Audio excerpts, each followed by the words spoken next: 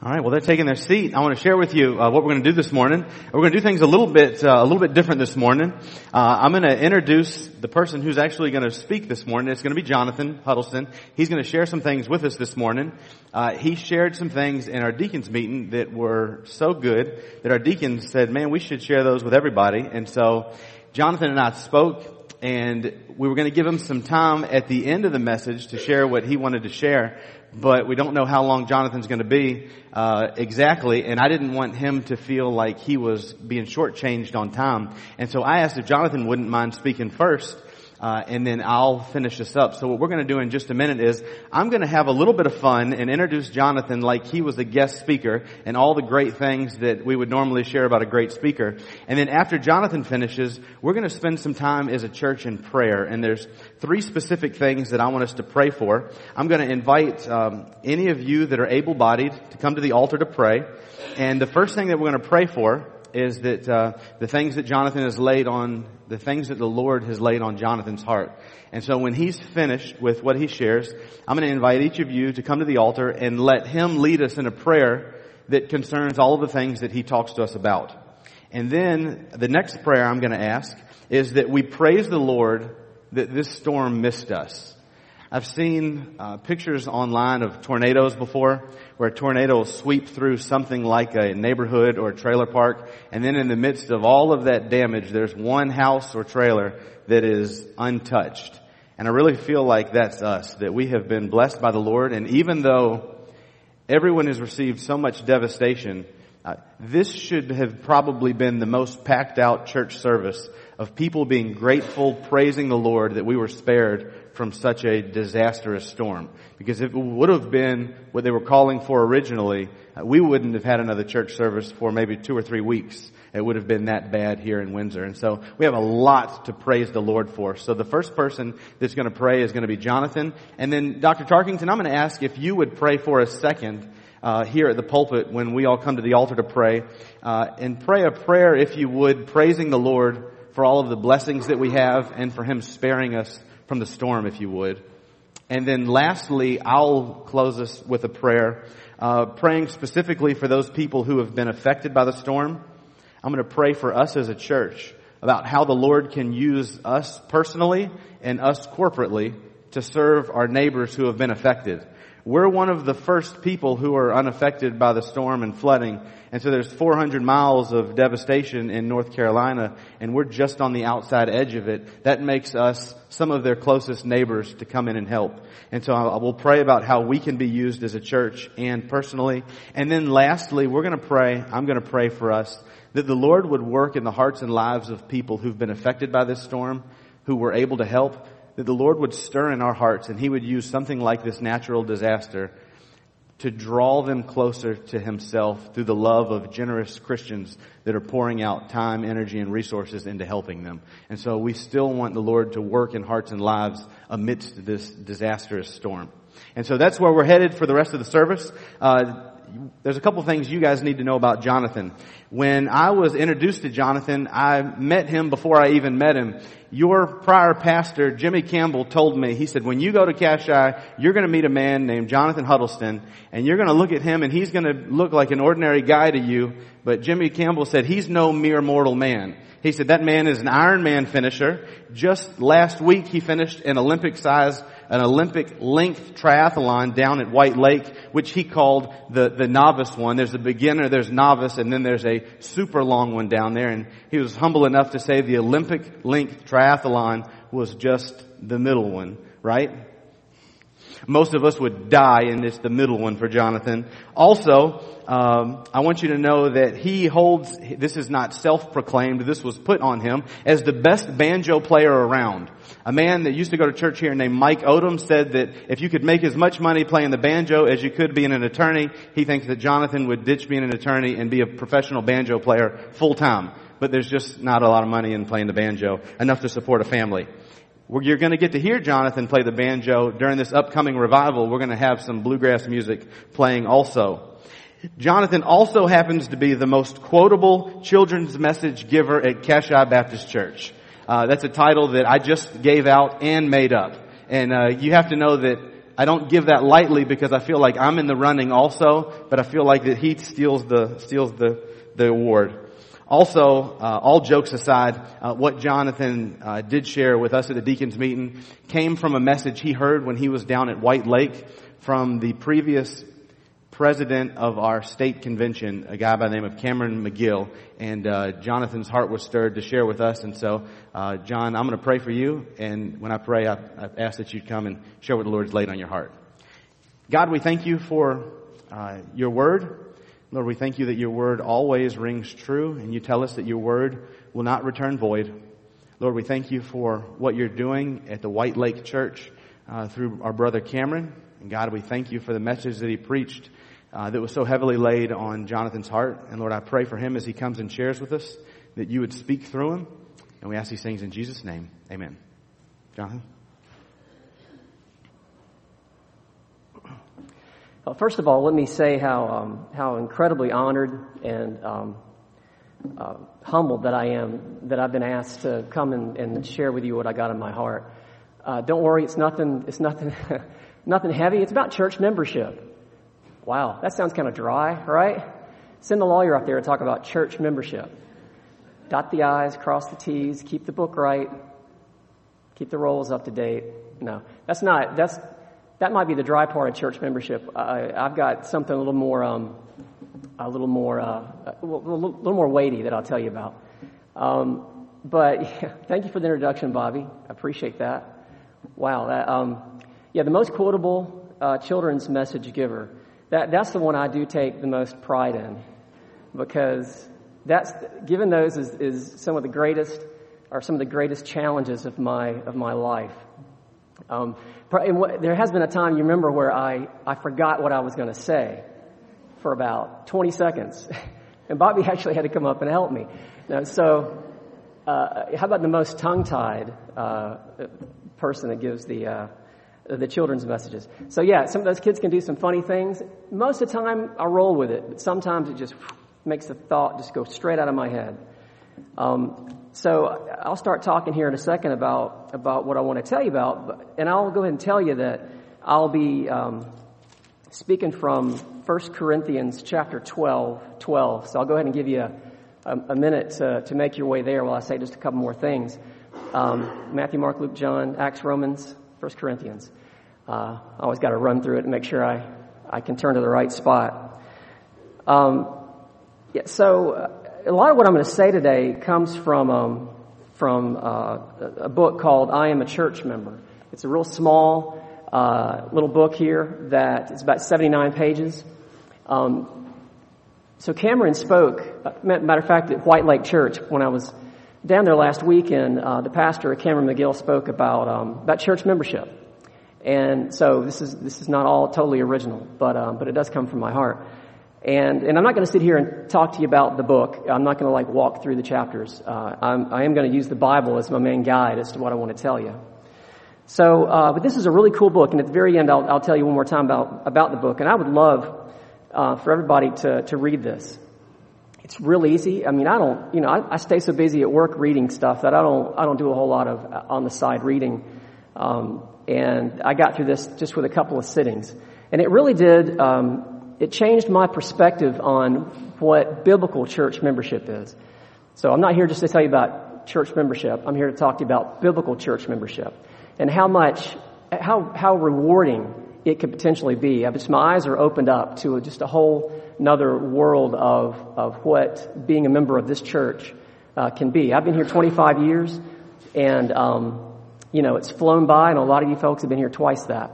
I can look back on those 25 years after looking at the scripture that I've got and reading that book and just say, there's a lot of things I could be doing different. There's a lot of things that I could be better at. So I'm just going to share a few of those with you. Now, I am at the beginning of the talk and not at the end. I was trying to get at the end so that I could be the one that shut the talking down at some point. But, Bobby's got me shifted to the front. So, so let me just go ahead and jump in here and let me get my outline out and see what I got to say. So, if you could turn to 1 Corinthians 12:12. And here Paul uses a metaphor for the church. He uses the metaphor of the body, the human body, the hands, the feet, the eyes, as a metaphor for the church. It says in 12:12, the body is a unit, though it is made up of many parts. And though all its parts are many, they form one body. So it is with Christ. For we were all baptized by one Spirit into one body, whether Jews or Greeks, slave or free. We were all given the one Spirit to drink. So let me repeat the part that I think is key there. Verse 13, for we were all baptized by one Spirit into one body. It's important to keep in mind how we became a part of the body of Christ, part of this one Spirit, this one body. A lot of you may have been born in the church.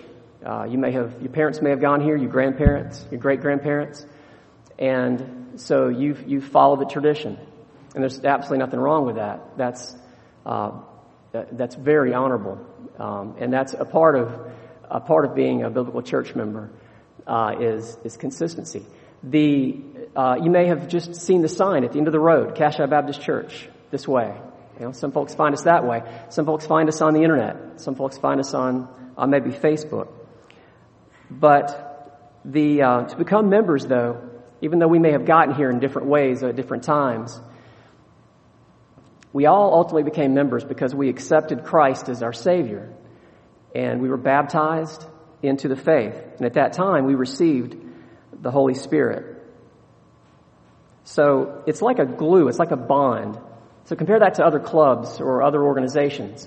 Country club. We have If you're a member of a club, you've got things that you have common interests. Like the country club, maybe it's golf, maybe it's swimming. Rotary Club or the Lions Club, maybe it's philanthropy, or it's just it's civics, taking care of folks in the community, wanting to benefit others. But with the body of Christ, it's important to remember that we have the common bond, the common glue of the Holy Spirit, and that's what Paul is trying to tell us about. So what are the benefits of being a member of this church? Eternal salvation, forgiveness of sins. And now this is not just being a member, but being a member through acceptance of Christ. You got Christ's death on the cross, adoption by God the Father. These are, eternal salvation. It's a pretty cool thing, benefit to have as a member of this body. With Rotary, I was president for a year, and all I got was a little pen. So, not quite the same. So first of all, something that I'm trying to do is know that no matter how I got here, coming here every Sunday or every Sunday night or every Wednesday night is more than me going to Rotary Club, and you all know that. But as I read the Scripture, it's amazing to think about just really what the bond is that draws us together. It's so much more than anything that we see with other organizations. So let me go further. So going further with Paul's metaphor, he talks in 12:14. Now the body is not made up of one part, but many. If the foot should say, because I am not a hand, I do not belong to the body, it would not for that reason cease to be a part of the body. So naturally, Paul's back to his metaphor. He's surely the foot. Why is the foot envious of the hand? Is what I'm wondering when I read this. The foot has so many incredible obligations to serve the body. We can't walk without the foot. We can't jump. We can't kick. So it'd be crazy. Paul's saying it's crazy for a foot to say, "Well, I'm not the hand, so I'm out of here." And so you go on down in verse 18, in between there it talks about the ear and the eye. Same thing. I'm not going to read that. Verse 18, but in fact, God has arranged the parts of the body, every one of them, just as He wanted them to be.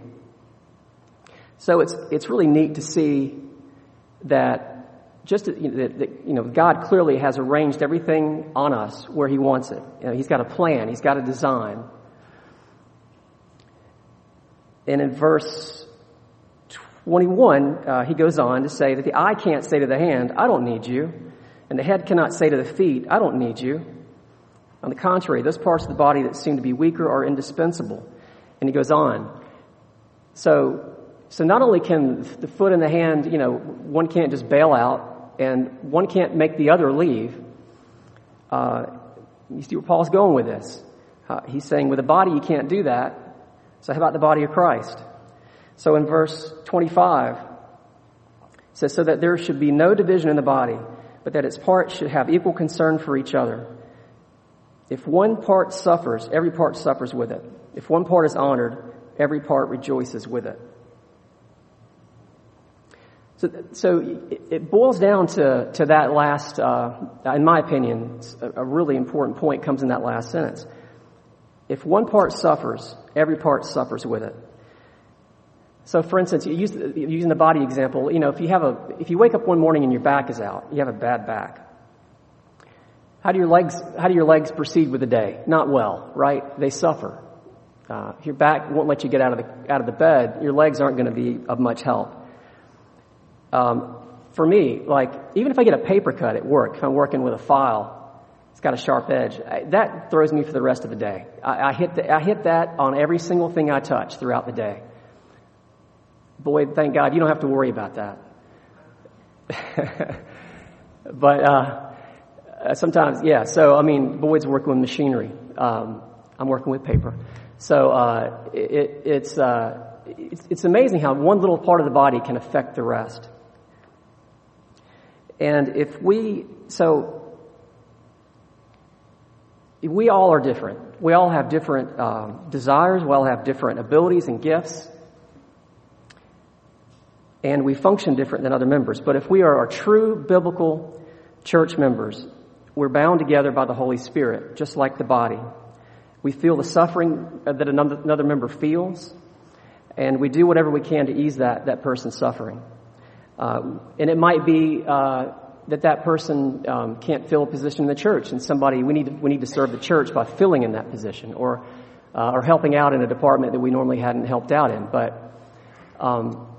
But it's important, though, with a biblical church body that we feel, not just like with the Rotary Club, we know somebody's sick, or we know somebody's ill and we send a card. It's so incredible that as part of Cassia Baptist Church that we have a prayer list, and we have prayer for people, and we have a pastor to visit, and we got deacons that visit, and we got members that can join in and help and cook food, and again, we're bound by that glue of the Holy Spirit. All right, so I got 3 points. That's my first one, is to show you how Paul relates our church body to the human body. Secondly is that love is the foundation of Paul's metaphor. Everything about what Paul was teaching is based on the biblical foundation of unconditional love. If you look at the next chapter in 1 Corinthians chapter 13, mine's titled Love. All right, so this is the chapter that you hear a lot of times at weddings. Let me first tell you about the part. We'll take just a second here before I get to that. In the first chapter, the first paragraph of chapter 13, I'm just going to paraphrase. I'm not going to get into every line, but it says, Paul says there, if I speak with the tongues of men and angels, if I have the gift of prophecy, if I have all the knowledge and have all the faith, but I don't have love, then I gain nothing. I have nothing. And then you see the part that's a lot of times quoted at different ceremonies, weddings. Love is patient. Love is kind. It does not envy. It does not boast. It is not proud. So, every time I start reading that, I get flashbacks to lovely weddings outside, sitting on a veranda at some place that my nephew got married at or whatever. It's always, I can't help but think of those pictures. And they're beautiful pictures. But that's the picture Paul's truly trying to paint, is how love forms the basis of what we are to each other. So he wrote, so a few scriptures from this. I'm going to hit 3, and I'll have you turn to one of them, and then I'll get to my third point. So when Paul wrote the Ephesians, so we've just been looking at where he wrote the Corinthians. Where he wrote the Ephesians, he was impressed enough about their love for each other that he mentioned it to them in the beginning of their letter. And since I'm not going to have you turn to it because this is one verse, but he said in chapter 1, verse 15, "For this reason, ever since I heard about your faith in the Lord Jesus and your love for all the saints, I've not stopped giving thanks for you, remembering you in my prayers." So when he's talking about your love for all the saints, when he refers to saints, he's referring to fellow Christians, the fellow members of the church. So he knew the Corinthians were having some issues, and so he was addressing a few things. And then in Ephesians, he had heard how much they loved each other and dealt with each other, and so he wanted to point that out. Look at Ephesians 4, chapter 4, verse 1. It's called, in my Bible, it's entitled Unity in the Body of Christ. It says there in chapter 4, "As a prisoner for the Lord, then, I urge you to live a life worthy of the calling you have received. Be completely humble and gentle. Be patient." I should be patient. I should have let you turn to the verse first. I can hear the pages rustling. Bobby does that. I hate that. I'm sitting here rustling and he's already talking. But he does better. He does better than I just did.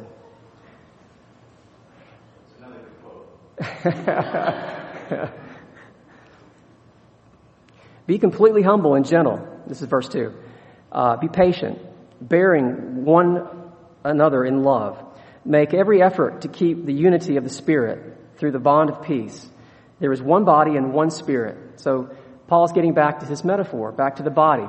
And here he really hammers in the 1-1-1. There is one body and one Spirit. Just as you were called to one hope when you were called. One Lord, one faith, one baptism, one God, and Father of all, who is over all and through all and in all. I mean, you can't get any more one and bound together than what Paul is relating to the Ephesians there. And again, that's the importance of the Holy Spirit as the glue that binds us. I'm not going to ask you to turn to this one, but there's a verse there's a whole section in Romans in chapter 12, verse 9, called love. Love must be sincere. And again, you don't have to turn to this because I'm going to jump right to something else. I'm going to really just paraphrase it. Be devoted to one another in brotherly love, he says in Romans. Honor one another above yourselves. Never be lacking in zeal. Keep your spiritual fervor. Bless and don't curse. Live in harmony. Don't repay anyone evil for evil. Live at peace. Do not take revenge. Overcome evil with good. Those are all the little phrases I've highlighted in my Romans chapter 12, verse 9. So my point in this point number 2 about love is that we're not to love other members just when they're lovable. We're to do the exact opposite. We're to love other members when they're not lovable. I love how the Scripture and Jesus takes a common thought and turns it around. He did that to the disciples all the time. Their heads were spinning constantly, I'm sure. But that's the concept that Christ and Paul are trying to relate. We're not to pray and encourage. We're not to pray for and encourage our pastor and his family when they're doing the things we like. We're to pray for and encourage our pastor and his family even when they're doing the things that we don't like. We're not to serve the church when there's others right next to us. We're to serve the church and do the jobs that need to be done even when there's someone not standing next to us, even when it's on some evening when we've ended up being the only one down here or the only one to show up or only two to show up to do something. We're to do it lovingly and joyfully, knowing that we're serving our body and we're not being served. Okay, so my third point is you can't talk about love without talking about forgiveness. So forgiveness is required by God. I found I was referred to a verse that I thought was really neat, and I had never read it and reread it like I have in the last few days. If you turn to Matthew chapter 6, verse 12. That puts us smack dab in the middle of the Lord's Prayer. Jesus is giving his Sermon on the Mount, and he's teaching everybody about prayer. And that's where he said, this is how you should pray. And he starts off like we've always heard, our Father in heaven, hallowed be your name. Your kingdom come, your will be done on earth as it is in heaven. Then give us this day our daily bread. And then he gets to verse 12. Forgive us of our debts as we also have forgiven our debtors. And lead us not into temptation, but deliver us from the evil one. But then look what he does. There's a set of two sentences after that where he goes back and he decides to emphasize something from the Lord's Prayer. What does he emphasize? He says in verse 14, for if you forgive men when they sin against you, your heavenly Father will also forgive you. But if you do not forgive men their sins, your Father will not forgive your sins. So it was important enough for Christ to go back and talk about forgiveness above anything else that he said in the Lord's Prayer, to give it emphasis. And I just think that's pretty significant, and it's something that I need to think about more every day, because none of us are perfect, and I do things that aren't right, that aren't perfect every day. I come across people that that may do or say something that's not perfect in my eyes, and I forget about how seriously God takes forgiveness. And that's a good example of how he treats it. Colossians 3:12. I'm not going to bounce you around much more. I think this is just about the last one. Colossians 3:12. All right, so Ephesians, you remember, go past Corinthians where we were, past Ephesians, right into Colossians. And in chapter 3, verse 12. So Paul is writing to the Colossians, and he says, therefore, as God's chosen people, holy and dearly loved, clothe yourselves with compassion, kindness, humility, gentleness, and patience. Bear with each other and forgive whatever grievances you may have against one another. Forgive as the Lord forgave you. And over all these virtues put love, which binds them all together in perfect unity. So this is a really good verse where Paul takes both love and forgiveness and combines it and shows just how such a perfect thing that Christian unity can be when you combine the love and the forgiveness. I mean, so as we think about that, we remember that Christ forgave us, and since we strive to be like Christ, we want to try to set aside our pride and our desire for any sort of justice or anything of that nature, and just do what Christ did, which is to forgive whatever grievances that we would have against the other. So just a few more points and one little story I'll tell, and then I'll be done. If we have a biblical view of church membership, then we won't sweat the little stuff, and we won't let the little stuff blow up into big stuff. That's the way I like to look at it. Cameron McGill told a story, and I don't know, I think it was a true story. I'm not exactly sure, but he told it last Sunday when I was down there, and I just wanted to relate it here. So he was talking about a young pastor of a church down in that area that had been called to that church and was there for probably 6-8 months when a storm blew through. And the storm did a lot of the kind of damage that we've seen before, the folks down south of us are seeing, where there were a lot of folks that were needing water. They needed tarps put on. They needed carpet torn out. They needed, they needed prayer, and they needed assistance. And so off he went to, his first big day of serving the folks, and he went out and he put up tarps and he delivered water and he tore out carpet and he prayed and he visited. And at the end of the day, when he got back to his house and he was extraordinarily tired, he goes into his house. And, he's got a few things to write and maybe a call or two to make. And his son steps in and says, "Hey, Dad, you mind playing some basketball?"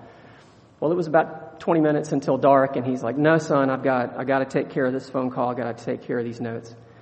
And then he thought about it, and he said, "No, let me go outside and play." So he walks outside and he shoots basket with his son for about 20 minutes. Till it's dark and they couldn't even see anymore. So they came on in, and then he gets a call, phone rings. He gets a call from, it was the chairman of the deacons, and he says, "We got a problem." Problem? What's the problem? He says, "Well, there's a lot of people that need to be served today. There's been a storm, there's people that need water, people that need tarps, people that need prayer, people that need carpet torn out. And I've gotten some calls, I've had 3 people call me and say they see you outside playing basketball. What's up with that?" And so that's the end of the story. The pastor is taken aback. Well, gosh, so the point of that story that Cameron was telling is that we're not to make snap judgments. It doesn't matter whether it's a pastor playing basketball or a deacon in a place where you didn't think the deacon ought to be. There's more deacons than there are pastors, so we could probably give a lot more examples of deacons doing things that are seen that are like, what's up with that? The key is to just make, as biblical church members, we don't make snap judgments. If you don't like what you see, go to the person, talk to them, find out what was going on with that. You didn't like what they said, you didn't like what they did. It may be that what they did, they are happy to say, I've thought about that, and maybe I shouldn't have said that. So, and the point is, too, that before you ever go to anybody with that, always be prepared to love and forgive. Always think about what Paul was teaching, to love and to forgive. So, in closing, if we have a biblical view of membership, if there's ever anything that even seems like a conflict or a division, then everyone in it or around it or that talks about it, hears about it, should have some self-evaluation and should look and see what Paul had to say about membership, about the unity of the body, about the strength that we all get from loving each other and forgiving each other. So biblical church membership is a gift, and it's made possible by Christ's death and by the coming of the Holy Spirit. And as I have read this book, as I have looked at these scriptures, I have gotten a new understanding and a new feeling of how strong and how incredible being a member of Cascade Baptist Church really is. So those will be my focus points for the days to come, and I'm just really pleased that I was able to share those with you, and I hope you are able to incorporate those in what you do, or just think about them. And if you do I want anybody that wants a copy of this book to get a copy. So either I can order them if you will come to me and ask, or I can point you the right direction, or the church can order a box, whatever it may be. I do want that to be available for anybody. So I appreciate your attention. So what we'll do as far as the book is concerned, it's a book I've read. It's a really good book.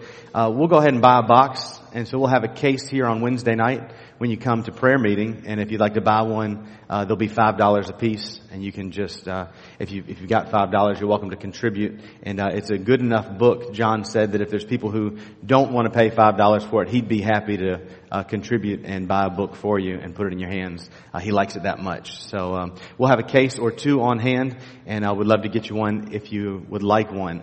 Now, there's something we do on Wednesday nights. If you're not a frequent Wednesday night attender, you might not know. But after we take prayer concerns, we come down to the altar together and we pray. And so I'm going to ask if you are willing and able-bodied. You don't have to kneel. Sometimes it's difficult to get back up after you kneel and pray. So the heart is willing to kneel and pray, but the body is weak and can kneel, pray, and not get up. So you're welcome to sit on the front pew if you'd like to. You're welcome to kneel at the altar. But I'm going to invite you to come forward. And Dr. Tarkings, I'm going to invite you up here to the platform as well. I'm going to ask Jonathan to lead us in a prayer concerning the things that was laid on his heart. After he prays, I'll ask Dr. Tarkington to go right into his prayer of thanking the Lord for all the spiritual blessings we have, as well as being spared from this storm. And then I'll close us up after he prays, praying about that the Lord would use us in a mighty way to help out those who have been affected. And so I'll invite you to get up and move now if you're willing and able, and then we'll go to the Lord in prayer. Jonathan, once everyone's here, if you'll go ahead and start us.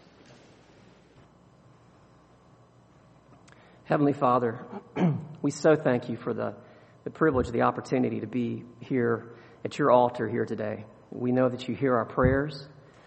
We know that when we gather together and let you know of our feelings and our first of all, our glorification of you and all that you mean to us. We know that you hear us. We just glorify you for being our God, our Father, our Savior, the one who died for us, for our sins, the one who cleanses us and makes us righteous and white as snow in your eyes.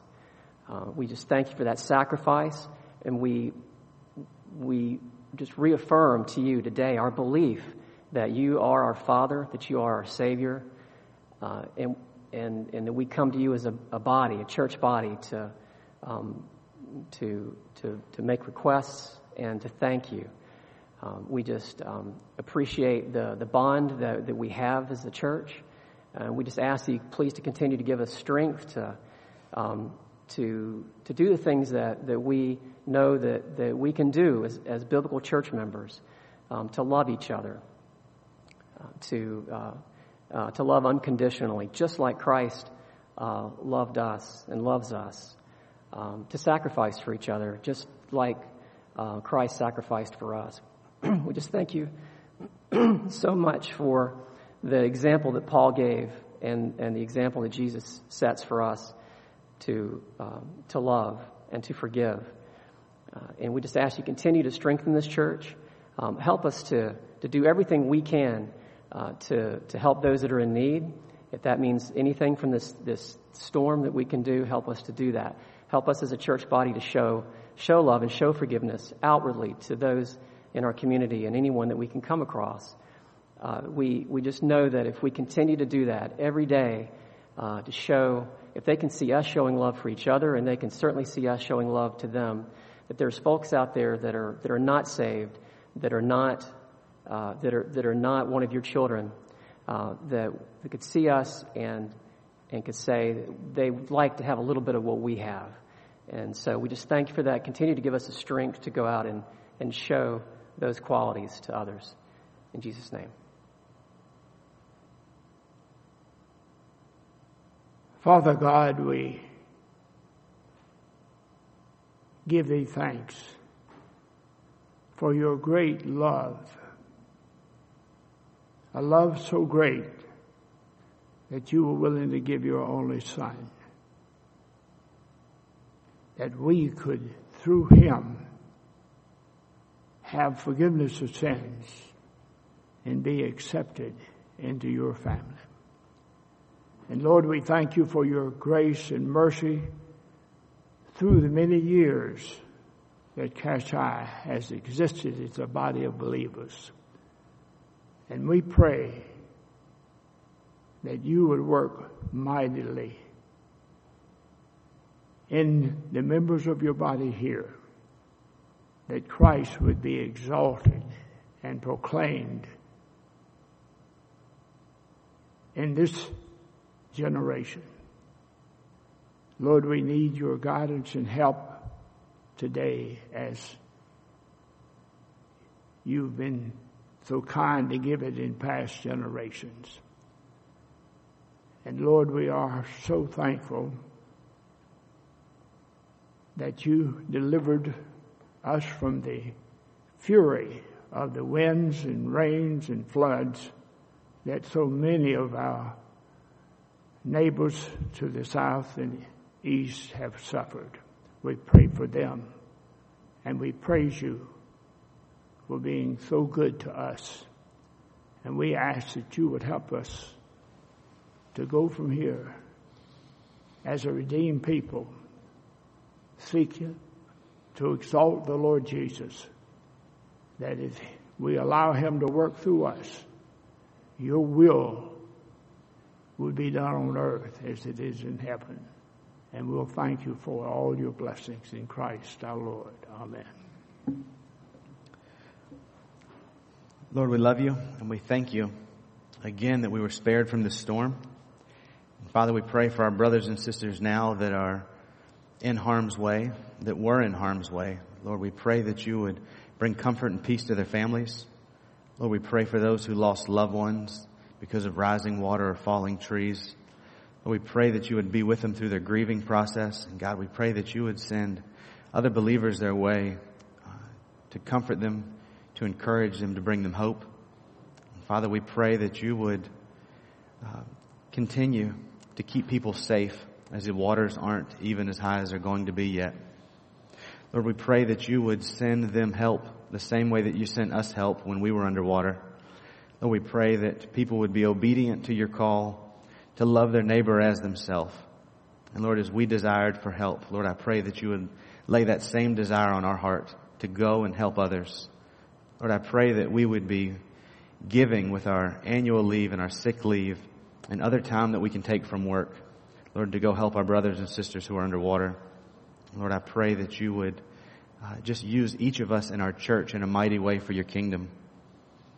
Lord, I pray that even throughout this natural disaster, Lord, that you would be working in the hearts and lives of people. Lord, I pray that this would be a time where people who may be seeking for answers, they may be looking for answers to big questions. And Lord, I pray that you would send someone their way to tell them that while they may have lost everything physical on this earth, Lord, they have a heavenly Father that loves them, that sent their Son to die for them, and has eternal life and eternal hope for them if they'll repent of their sins and turn to him. And Lord, what you have for us is such a great treasure that no moth or rust or floodwaters could ever destroy or take from us. And so, Lord, we are so grateful for how good you are to us, even in the midst of disasters. Lord, we pray that we would be useful vessels for your kingdom to help others. And God, we pray that each of those families that were affected, that you would bring your comfort and your peace. Lord, I pray that you would indeed see that divine appointments take place where we can point people to you in the midst of tragedy. God, we love you. We thank you for your Son, Jesus Christ. We thank you for each other.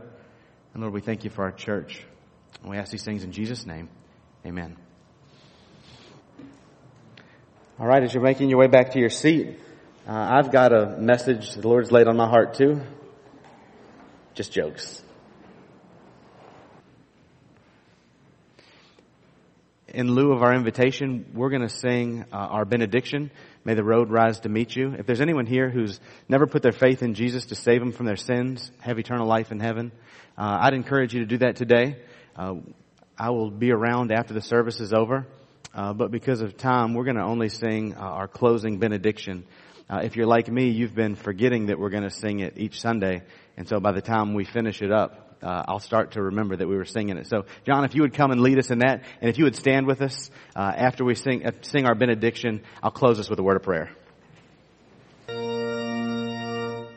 All right, before you go, don't forget revival next week. It'll start 7 days minus an hour from right now. Brother Royce Williams will be here to share with us. Don't forget, if you're planning on eating any meals with us, make sure that you sign up in the foyer right here, or you sign up on the Fellowship Hall bulletin board. They're all going to be fantastic meals. We need to know well ahead of time if you're going to eat next week, so make sure you sign up. Bill Powell is cooking some Boston butts. We're going to have barbecue potatoes and the whole get up. It's going to be all good, and it's all going to be very affordable also. Every meal should be less than $5 a piece. If you got a bigger family, it'll even be less than that for you. So we're trying to make it so it's easy for you to get off work as well and be a part of what we're doing, what we've got going on here for revival. The other thing I was going to share with you I know what it was now.